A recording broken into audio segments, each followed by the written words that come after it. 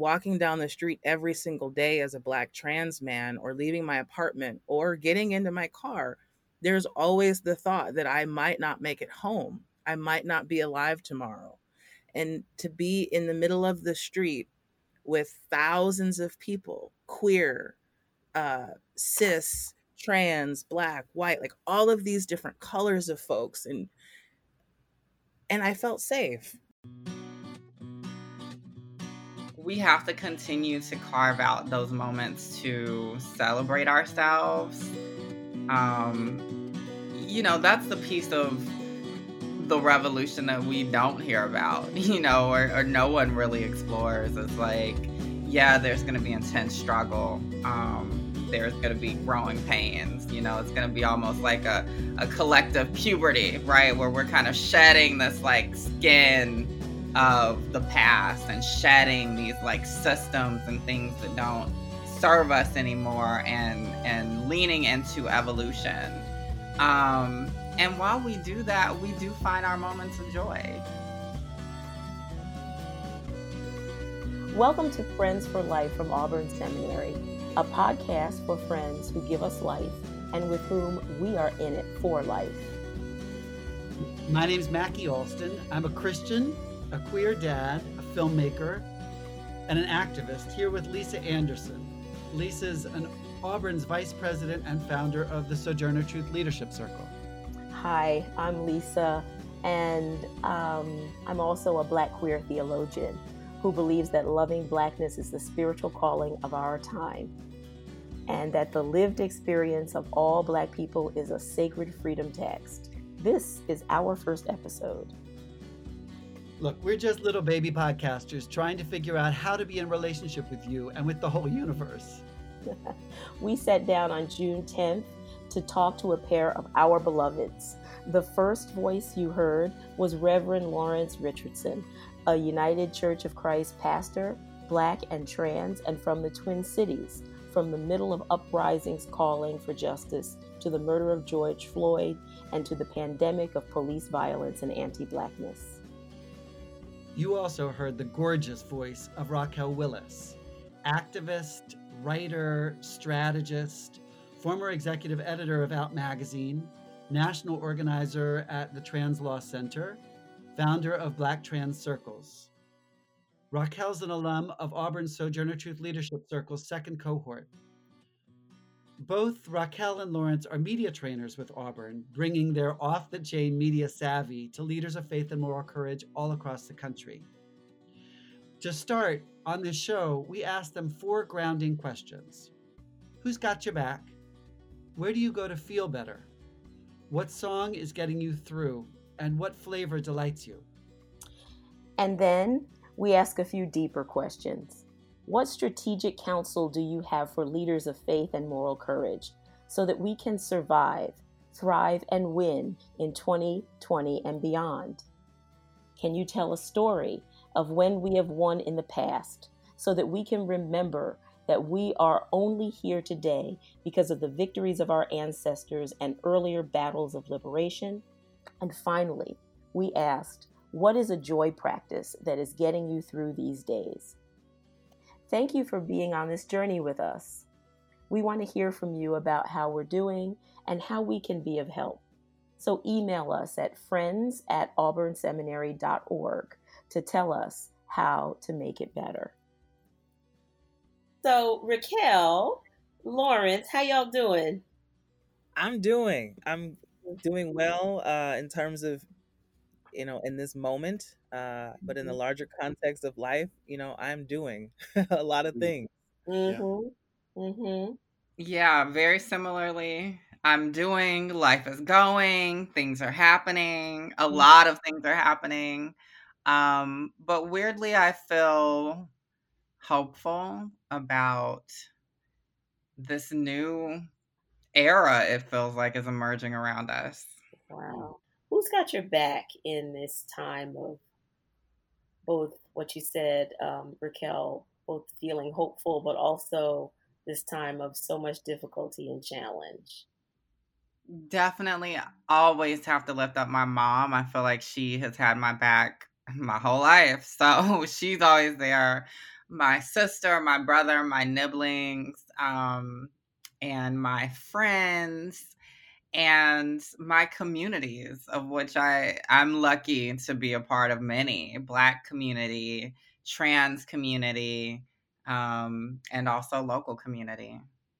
How about you, Lawrence? In light of these times, who's got your back? I can absolutely echo a lot of what Raquel said, but yeah, and for me, my youngest sister Rashi, she's got my back. She's always had my back, but especially in this time, she's been quote unquote on the front line as an essential worker throughout the pandemic, and then with the race riots and stuff that was happening in the Twin Cities, like her store was looted, and even in the midst of all of that, she's calling or texting me, "How are you doing?" So she's always had my back.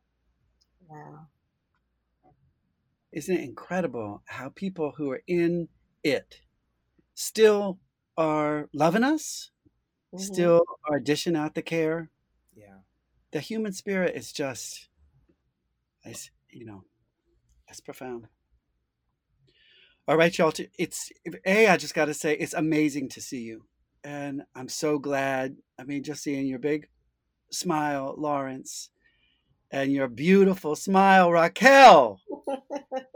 It's heaven. It's heaven, and it means everything. I mean, the strangest feeling of being together when I'm actually I'm sitting in my closet. I haven't seen my folk for so long, except like this.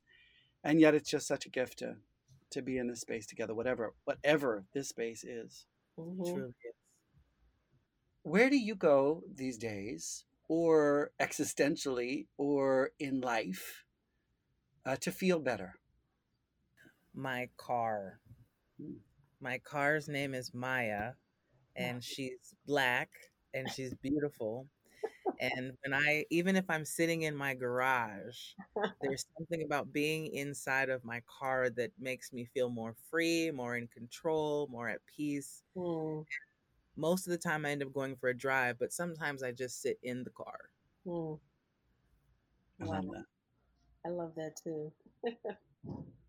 For me, it's twofold. So for a long time, I would say, my home was wherever my mom is. So I'm a mama's girl. Like, I hope that's like apparent. And it's also the South.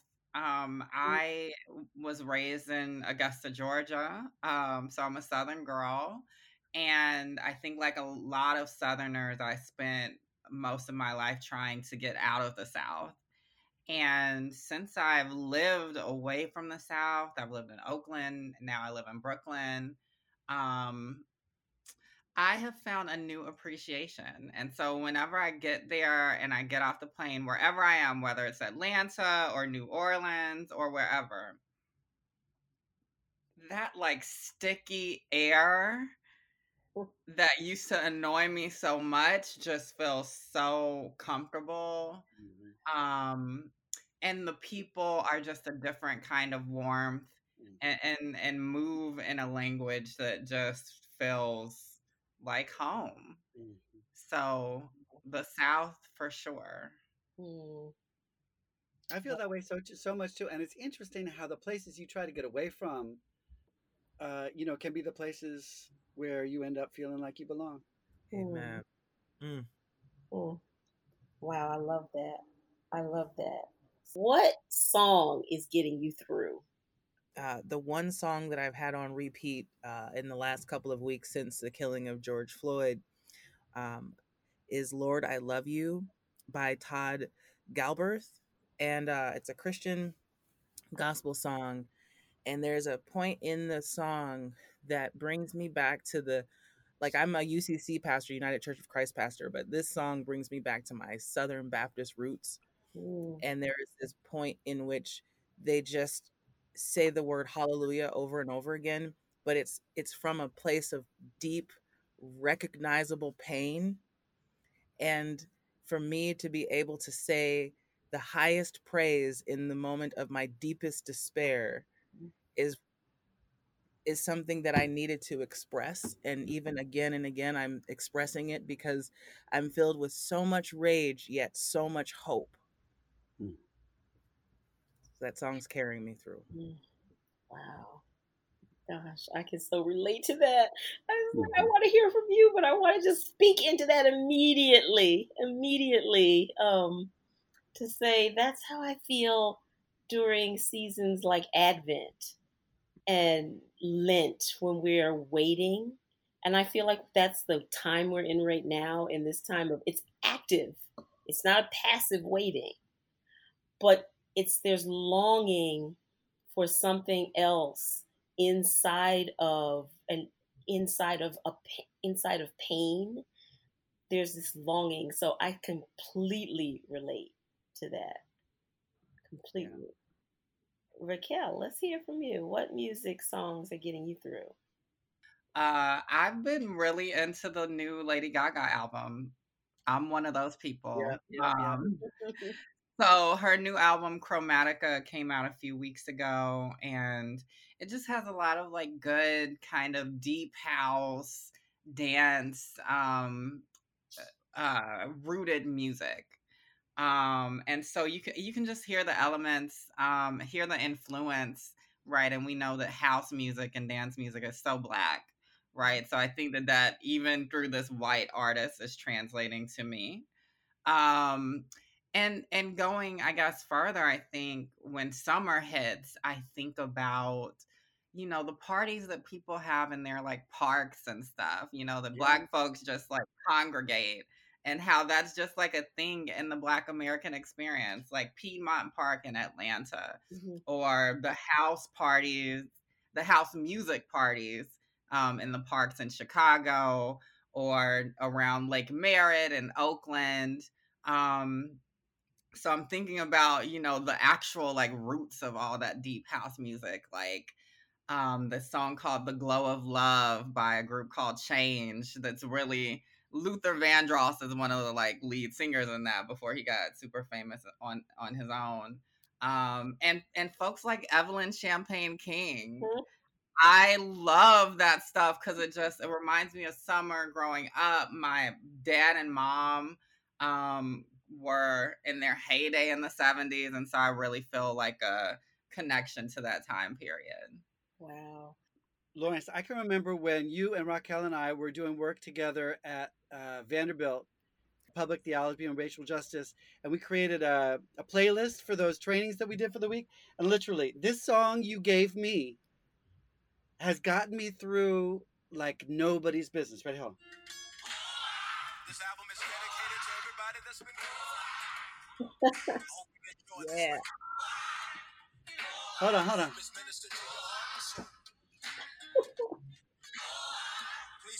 All right. Yes, That's called Kurt, Blessed in the come Storm, through. right? Blessed Yeah. in the Storm. Amazing song. So thank you for the gift of that song. Raquel, what flavor delights you right now? So it's a toss up between lemon meringue, Mm. because I had this tart the other day, y'all, that changed my soul. I've been dreaming about it. It was better than like even just like real traditional lemon meringue pie. It was like in a tart. It had the perfect amount of crisp because sometimes the crust gets a little soggy Mm-hmm. with all that like custardy stuff going on. So it was everything, perfect amount of sweetness, that. And then I now have a hydroponic garden, and I'm growing lavender in it. And I love lavender. It's like a power scent of mine.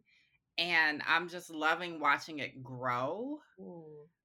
and seeing, all plants kind of start for the most part with like a similar kind of basic sprout, you know? And watching it mature into something different than some of the other plants I have has just been a beautiful experience. It looks, right now it hasn't opened up quite yet, and it looks like a like living green like royal scepter or something that's just waiting to like explode like brilliance all over the place. So Does it smell already? you can smell it in the leaves a little bit. It's not as strong as it's going to be because it hasn't bloomed yet, but it's amazing. So I'm going with the L's this time: lavender and lemon meringue. It's interesting. I'm gonna have to get some tips from you on growing. But lavender definitely is one of mine. I love the calming effect, absolutely, but it just makes me feel peaceful from the inside out. And my second flavor that I would say um, is raspberry. My grandmother had well, lots of raspberry bushes in her backyard growing up. And so it was just an amazing taste sensation to go outside in the middle of the summer and to pick a bunch of raspberries and to just squish them into your mouth and to feel that sweetness. And it was like, that is like summer to me. It's awesome. I mean, you know what's so wild is just to listen to your voices when you talk about lemon meringue. Listen to your voices when you talk about that growing lavender. You know, listen to your voice. The raspberry, just the shift in spirit as we even just imagine delight. So thank you for sharing that which delights you. And I think that, you know, our hope for those who are listening is that we lean into those folks who have our backs, right? We go when we can to the places that give us strength. We listen to the music, we share the music, and we cook up that food for one another when we can and for ourselves. Because these are rough times. These are hard times. And so I think at the end, we're going to talk about joy practices and things that y'all do to make it through and feel better. But we also invite the listeners as y'all hear what is delightful to Lawrence, what is delicious to Raquel, to consider that for yourself, because we gotta bring that up and then lean in. It's June. In fact, we are just right coming up on Juneteenth, a day when the folks who hadn't heard finally heard about emancipation, about the promise of freedom. One of the things that we're committed to uh, as members of communities of faith and moral courage, as people, as friends, and as folks who have worked in movement spaces for a long time together, through Auburn, through other places, is trying to help folks know what to do and how to show up between now and 2020. And, you know, that can mean just don't forget to care for self, to care for one another, to lean into delight and to have each other's backs. But I guess the first question that we're interested in asking the two of you is just to consider, Lawrence, you're a pastor, and Raquel, you're a writer and an activist. Uh, like, but both of you, you know, I've media trained with each of you, and Lisa has been at Mountaintop and in Sojourner Truth Leadership Circles together with y'all, and you know the folks who are likely to listen to this show. What would you hope those folks you've gathered with or led in sessions before might be thinking about now? It's June. November's around the bend. It's not all about November. And we know also in November it's up ballot, it's down ballot, it's all kinds of issues and all kind of organizing today, tomorrow, the next day, and all kind of living and thriving on the other side of election day.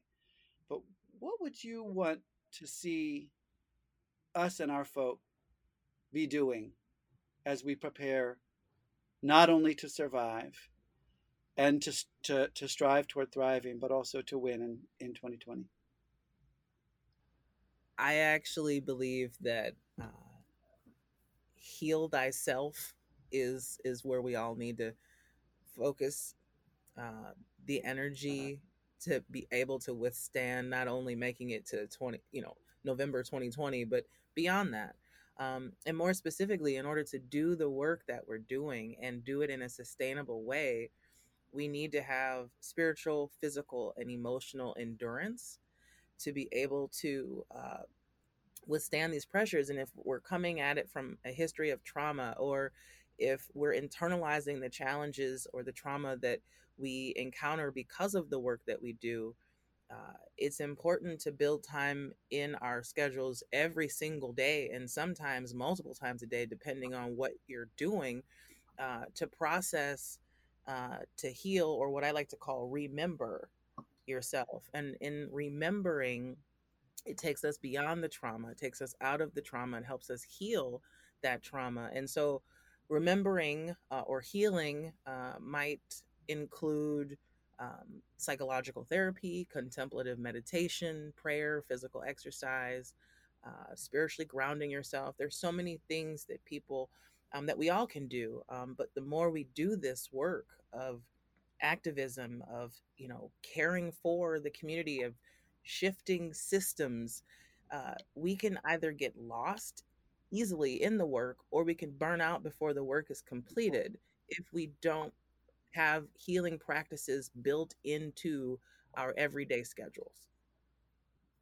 Lawrence, I've heard through the grapevine, through mutual friends, that you were in protest and uh, got attacked. Is that true? So, a number of clergy, Black clergy specifically, were invited to a meeting and then to a protest, and we were invited to stand as the barrier between the police and the protesters. And so I was literally on the front line between the barricade and the police and the protesters behind me. And there was an unfortunate issue that happened, where someone in the crowd of protesters stabbed someone else. So then the police had to be called, and several big, police units come to the area. And then, we're already there because we're protesting police violence. And so then the crowd energy just kind of rises that much higher. And when the police got there, there was a drunk, or appearing to be drunk, white man who stumbled into the center and he fell down. So the police ran to him, and the guy who got stabbed was about 25 feet away, and he was black, or he is black. So then the crowd is interpreting that in, uh, and they're angry. Why are you not helping the one who needs help? We didn't call you here for them. And someone threw a water bottle into the center area where the cop cars were. And then the cops were, yelling, get back, get back. And people were like, no, this man needs help. And so then that's when first they fired tear gas into the crowd. And I couldn't believe it. I mean, I heard it, I started to feel it, and it started to, my eyes are burning. And then I thought, I gotta move back, because this isn't gonna go well. And then the next thing I know, they started shooting rubber bullets into the crowd. Mm. And so I turned around to kind of run away, but I just had knee surgery, so I couldn't really run. So I was kind of like hopping away. But we ended up going back into the space because that person still needed to be taken to a hospital. So it was kind of the back and forth. And each time we went back in, we're yelling, don't throw anything, be calm. And there was always someone that just one person would throw a water bottle or a Gatorade bottle, and then that would send the police into defensive mode, and they were again shooting tear gas and rubber bullets into the crowd. So that happened, I would say, 3 or 4 times before the police left with the person who was going to be taken to the hospital. Wow. Mm. you are in Minneapolis. I mean, you are in it. How's it been? And how have you been? You know, it's interesting. I have been deeply grieving and enraged, but also hopeful. And interestingly enough, this is the safest I have felt in all of my life in the United States. Um, Out of the country, I definitely feel safe because my perspective and lenses are so different. But walking down the street every single day as a Black trans man, or leaving my apartment, or getting into my car, there's always the thought that I might not make it home. I might not be alive tomorrow. And to be in the middle of the street with thousands of people, queer, cis, trans, Black, white, like all of these different colors of folks, and I felt safe. And even though buildings were literally burning around us, even though uh, there were people that were clearly protesting against their own pain and injustice that they've experienced, not just what we saw with George Floyd, but there was a sense of solidarity and community that I had never experienced before in the United States. Like, there was no worry that someone's gonna, even though that happened, there was not a worry that I was going to somehow lose my life in the moment of protest. And I was out there every single day, different times of the day. And outside of that bubble, though, it's challenging to minister to a predominantly white congregation in a very wealthy part of Minneapolis, just miles away from where all of this happened. And I feel like I have, one foot in both worlds, so to speak. So in that way, I'm really grateful to have had vacation time because it was challenging to navigate those two worlds. What size is your congregation, and how do they, when you're up in that on a daily basis, in a sense, they're up in it with you, right? Yeah, Because their pastor's out there. yeah. So how does that for those who are in similar roles, different kinds of religious leaders, how's that going for you, and how do you stay connected in ways that feel helpful, but also stick your neck out and be the prophetic witness that you are?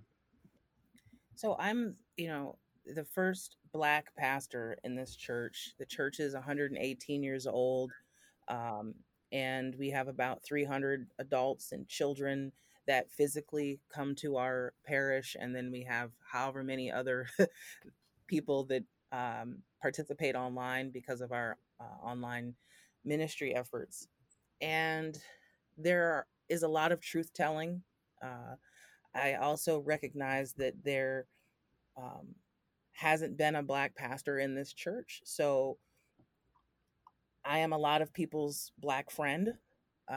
And I don't take it upon myself to represent all of, Black America. Uh, but I do often get asked questions like, how do I talk to my kids about racism? How do I explain to my kids what happened to George Floyd? How do I tell my kids that the police will protect them, but not other people? And so then I have a lot of questions that I am always prepared to answer because of who I am and who I pastor.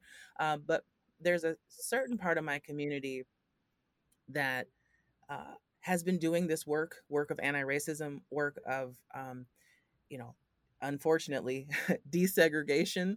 A lot of our communities and neighborhoods in the Twin Cities are still very segregated because of redlining.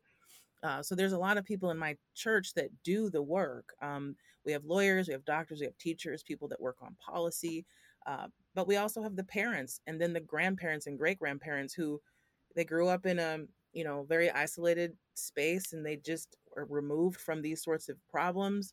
So they really need basic education. They have no clue how to talk about this. And so I have a list of resources that I send out, to different church members. And the last thing I'll say is I had a number of my folks also protesting with me. The first day when I was out there and, got shot with rubber bullets and tear gas, I was by myself. And then after that, There was people protesting right alongside me. I mean, there were several protests happening around the cities, and so we had some people in St. Paul, some in Minneapolis. So, so it's just my people are beautiful and wonderful, and I don't feel like the quote unquote black pastor, but I feel like their pastor. And they love the fact that I am black, but they also love the fact that, I write, that I like pizza, like it's not a thing that they don't see that primarily. And I don't think of it as erasure. I think of it as an opportunity for real integration to happen in a very historically white area. And so it hasn't been challenging because of race. More than anything, it's just been trying to balance it all. Lawrence, when you're saying all of this, I remember you started off the answer to this question with focusing on the importance of self-care. And I mean that in the broadest sense of the word, not as self-care as, personal kind of self-improvement, but as valuing your humanity and being very concrete about how that valuing both allows you to stay grounded in the work, but also to bring other people in ways that that allow you both to become more human, to experience your humanity in the fullest way. And I really appreciate that lens that you help us to look at what it means to be whole and well in the midst of the work, and to talk about that in terms of what it means for what we have now and what it means to like see a future meaning November, or future meaning beyond November, where we get to be a manifestation of beloved community. I thought that was powerful. And I want to pick up and ask Raquel to speak into this question a little bit as well. And I want to recall, I don't know if this will work for you, but I want to recall a post that I saw you put out. It was, I think, around the time, maybe a day or two after George Floyd was murdered. And you posted that your book was coming out. You're working on your book with the amazing title, which I will let you share. And I heard a little bit of I've got this beautiful news at this hard time, kind of not knowing if it was the right moment to drop that beautiful news. And I just remember sitting there reading it, and my soul lit up. And I remember saying to you, that's a balm, honey. It was a balm to hear you say that your book was out. And I want to know, is that part of getting you through? Is that work a part of what gets you through now? Or what is it? Yeah. Thank you for naming that kind of weird moment. I think even just having you understand that and be able to articulate that gives me a sense of like calm even now, days and almost weeks removed. Um yeah, so it was literally a day or two after George Floyd uh really kind of inspired these protests and everything. And so I learned that I got a book deal. My book, The Risk It Takes to Bloom, is still a work in progress. So it's not quite out yet, and it probably won't be out until next year. But it was just a milestone moment, I think, for me, in terms of being validated and in some ways with the work that I'm doing. And just a reminder that like it matters, right? And that there's some big thing for me to look forward to, in some ways, I guess, gifting the world, right? Because I think whenever we share stories, or our kind of articulations of the world, it's a gift, hopefully, to other folks. So yeah, it was weird to kind of be relishing in that news. It also was like my birthday week just before that. And so it was kind of like, right, you too. Yes, because we're the same day. It's just so wild every time I think of it. Yeah. So it was just a beautiful reminder, I think, that even in times that it's hard, there are still moments of joy that we have to carve out and find. And I think also, being able to name even the awkwardness and the weirdness, I think gave people permission to honor that, gave myself permission to honor that. And a lot of people said similarly to what you said, that no, this is good news. Like, that we need to continue to hear these things. So yeah, so I appreciate you for seeing that moment, for all of the complexity that it was. Um, yeah, and I think that we have to continue to carve out those moments to celebrate ourselves. Um, that's the piece of the revolution that we don't hear about, or no one really explores. It's like, yeah, there's going to be intense struggle. There's going to be growing pains. It's going to be almost like a collective puberty, right? Where we're kind of shedding this like skin of the past and shedding these like systems and things that don't serve us anymore, and leaning into evolution. And while we do that, we do find our moments of joy, right? I don't know why I'm hooked on this like puberty reference, but it wasn't all doom and gloom. You still had hopefully your fun times at the mall doing absolutely nothing, and still enjoying your teenage years, or you still went to the movies and saw ridiculous things that helped you escape for a minute before you went back to your existential crisis. Um, and so I think that's what we have now, right? It's like we have to take care of ourselves, extend grace and patience to ourselves, exactly what you were saying, Lawrence. And then we also have to find those moments of just pure joy and just live in it. Mm-hmm. I can't wait for this book to come out. I remember when we met, you were talking about wanting to write your story.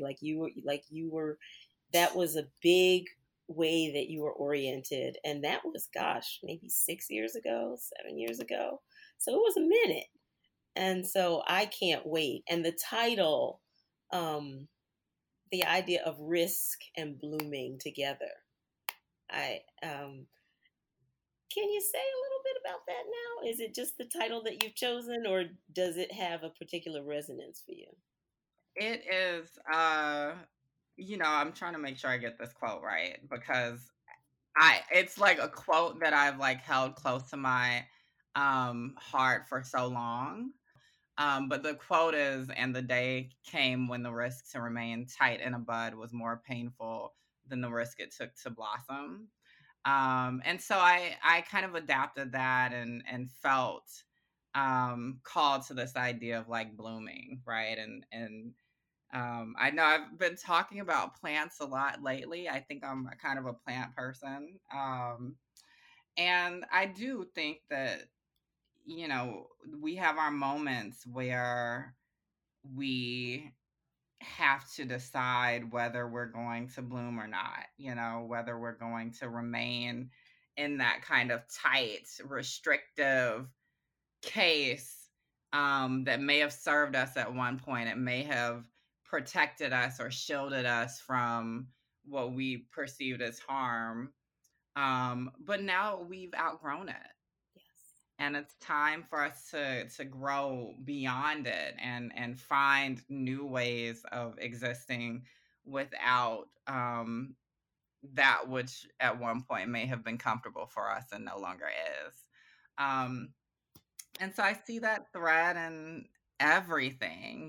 This book is really exploring a lot of not just my story, but I think my story in the context of how I see the world, how I've experienced the world. I talk about my relationship with my father and how his death, when I was 19, really kind of pushed me to bloom in a new way, pushed me to confront my identity as a transgender woman in a way that I may not have been able to do if he was still around, because he was kind of this protective force in a lot of ways. So I'm excited to continue to explore this and hopefully, inspire other folks to share those stories that may be hard, but if we look at them in a different way, reframe them in a different way, they actually allowed us to be a better person. Oh, can I tell you, listening to both of your stories, inside of our question of what do we got now towards winning, I think about the through line for me is around what it means to love ourselves as love blackness and love ourselves as black people. I can feel that through line. When you were talking, Raquel, I think about the fact that even in our BLM statements now, it is all Black Lives Matter. And there's this way in which there's this blossoming that we are doing as a community and as people in our activism that will not leave any of our folk behind. And when Lawrence, when you were talking about, I'm of course a Black pastor, but I'm not the Black pastor. And we are growing this community. And I started out and I was on the line by myself. And then the next day, my congregation and my people were there. Like, I see that kind of tilling of that deeper soil, to your metaphor around, plants and growing, of that loving Blackness, I say, is the spiritual calling of our time. That is part of what we're talking about when winning in 2020, but that winning that embraces an Afro future for the world that we're living in, that Afro future that we imagine actually does not expunge the rest of the world out of it, but grounding in that makes a possibility for all of us. And the through line I heard in both of your stories just kind of like really capture that for me. Is so inspiring, and I love y'all. I do. We love you too. Thank you. Yeah. Yeah. So I'm gonna ask the next question. And a little bit about storytelling.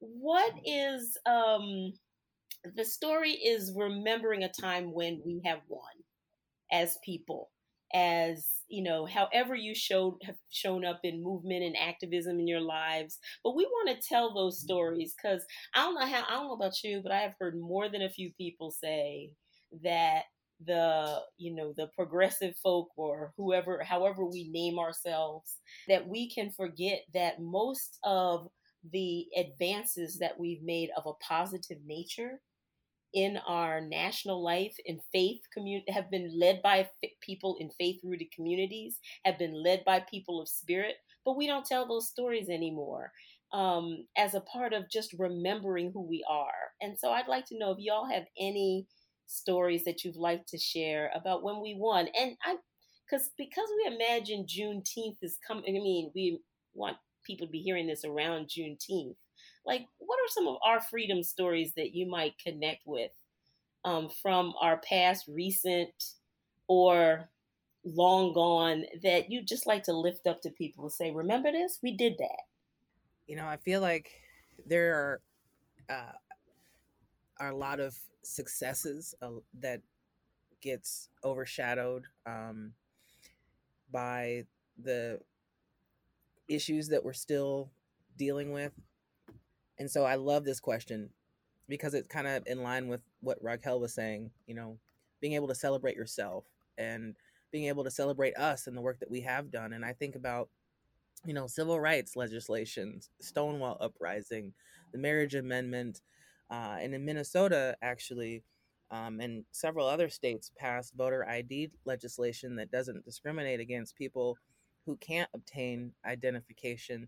And then also in Minnesota, we've been able to secure the arrest and charging of all 4 officers who killed George Floyd. Those are just a handful of things that we have done, that we have all, in terms of people of color, LGBTQ folks, very much carrying forward those specific uh, examples that I gave, but there's so much more that we've done and that we are doing. And just remembering that is just so important.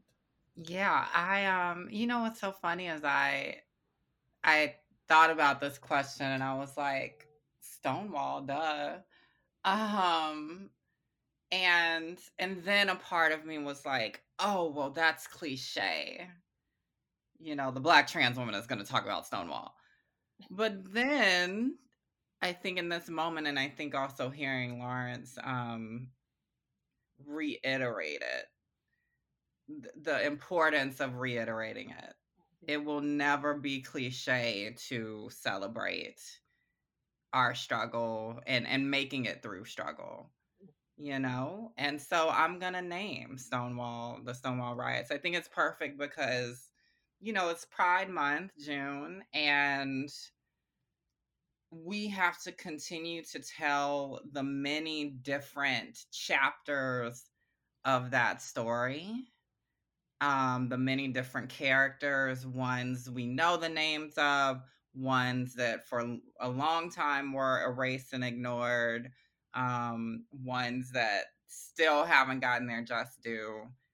People like Stormé DeLavery, thinking about figures in the early moments of like Sylvia Rivera, Marsha P. Johnson, you know, names that have become like the go-to names, you know, to signal your wokeness or whatever it is. But you know, they're more than names. They were human. And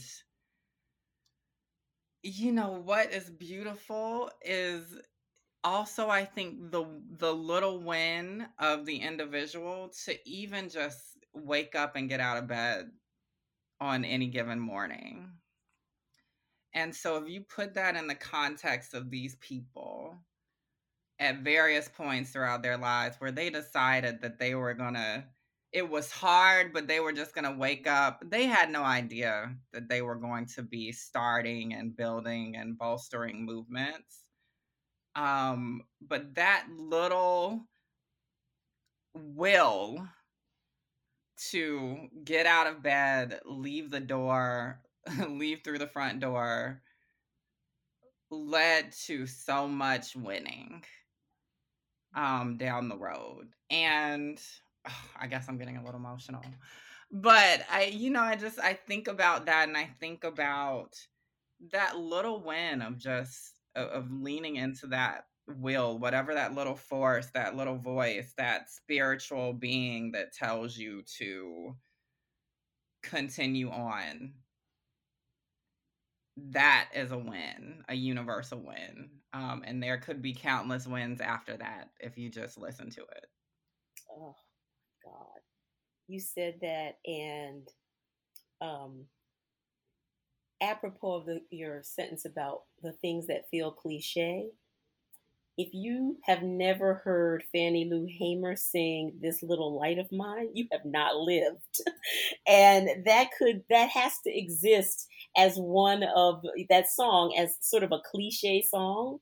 But when you said that little will to get up, that little will to go, and what that can yield. And so I just recommend to all of us, you know, in line with what both of you have said, that whole idea of this light that gets us up, that keeps us moving, and that it's never cliche, and it's never too small to be celebrating that. And again, you got to hear Fannie Lou Hamer singing "This Little Light." Mackie, we got one more question for our folks. I'm just so moved by, I mean, I could live and probably will for the next week in this phrase, the risk it takes to bloom. Mm. And I think about the stories y'all just told, the risk it takes to bloom. That might be the spirit of this first show, as we all together as friends for life, as friends in movement. I mean, I'm so moved by Lawrence Reverend Richardson going out there by himself, getting shot up, and then the next day with his congregation. I mean, that's such a beautiful thing to behold. And so this notion of uh, taking the risk to be fully alive, fully human, as movements and as human beings, and how they are so wedded, even to the point of just waking up in the morning and saying, I'm gonna let this little light of mine shine. So, to that, our last question for you two, which is really a request to give us just a little bit of any suggestions you have as to how to keep on keeping on in these days. What is it? Do you have a daily practice or a weekly practice or something you've done more than once that brings you joy on the regular? Planting. I keep going back to plants. I just need to own my identity as a plant mama. That is the first thing I think about. That excites me when I get up in the morning, is to look around at what is growing, what looks different. I mean, when plants start out, like, they seem like they look the same for so long. But once you, like, actually just, like, get into a rhythm with them and acknowledge the patience and the grace, again, that it takes to just grow from that whatever little sprout that it was, um, you see every day as just like a step forward, barring that, there's some drying leaves, or like you overwatered something or whatever. You gave it too much love. Um, and so that's been my grounding, centering practice, now for a few years. I finally acknowledged it and embraced it for what it is as a practice, because for a long time I was like, oh, it's a hobby, it's not like a part of my, like, identity. And then I was like, well, why couldn't it be? If it brings me joy, if it's exciting, I think it also just kind of roots me in this kind of like ancestral knowledge of how to cultivate things. I mean, I think about my grandma. She would have me out there, helping her plant rose bushes, and she would always tell me, oh, you're the one with the green thumb. And I'd be like, I'm just like following the directions, I'm just like putting it in the right place and watering it regularly. Um, and it wasn't simply just directions. I think maybe at that point it was, but it becomes intuition, or you lean into intuition. And how that's tied to, like, especially as a descendant of enslaved Africans, like, that history of cultivation, the history of cultivation even before that, so I'm honoring that as my grounding, centering practice that I do every morning. For me, it's yoga. I have a yoga mat in my office. I have a yoga mat right on the side of my bed, so that first thing I do in the morning when my feet hits the ground uh, is to go into uh, poses and stretches that remind me of not only uh, who I am, but whose I am, and that the life that is being um, breathed in is the life that I breathe out. And to take that moment to ground myself and remember that the all of life and all of the universe and all of what I call God is love, and that is literally flowing through me right now. And that's when I can feel it the most, is when I'm in some of those deep, deep stretches that ignite every single part of my body. And I just feel so much joy, because that's God for me, to be completely alive in every single way and feeling peace and joy and love and loved. Is just, whether it's 5 minutes or 50 minutes, yoga brings me joy. Oh, so, beloveds, at the risk of sounding corny, y'all bring me joy. Y'all bring us joy. Thank you so much, beloved Raquel. Thank you so much, beloved Lawrence. This has been a gorgeous conversation. Um, you blessed us, and you blessed everybody who will be listening to us. Um, Mackie, we're going to close now. Mackie and I have a closing that we hope will be a blessing for everyone who listens. But I'm imagining these words anointing the heads, particularly of Raquel and Lawrence, as we sign off. So the quote is by Winnie the Pooh.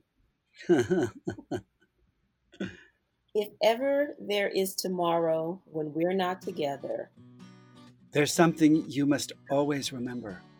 you are braver than you believe, Stronger than you seem. and smarter than you think. But the most important thing is Even if we're apart, we'll be with you. We'll be together. we'll be together. Thanks for being with us, y'all. Thanks for being friends. Yes. May we stick together, have each other's backs in these months to come. Yeah, in these months, these years, these decades, we're claiming it. We're claiming it. Yes. Love y'all. Love you. Bye. Bye. And that's our show, y'all. Thank you for being with us our first time out. For more information about this show and other Auburn programs, follow Auburn Seminary on Facebook, Twitter, and Instagram, or go to auburnseminary.org. That's auburnseminary.org. We want to hear what you thought. Email us at friends@auburnseminary.org. It was a joy to be with you in this, Mackie. I'm already excited about next month. I can't wait. This show was produced by Auburn Seminary and is made possible by a generous grant from the E. Rhodes and Leona B. Carpenter Foundation. Friends for Life was produced by Mackie and me, with additional support from Sharon Groves and David Beasley. Audio engineering from Dan Greenman, with editing by Mackie and David. Thank you. We love you. Come say hi.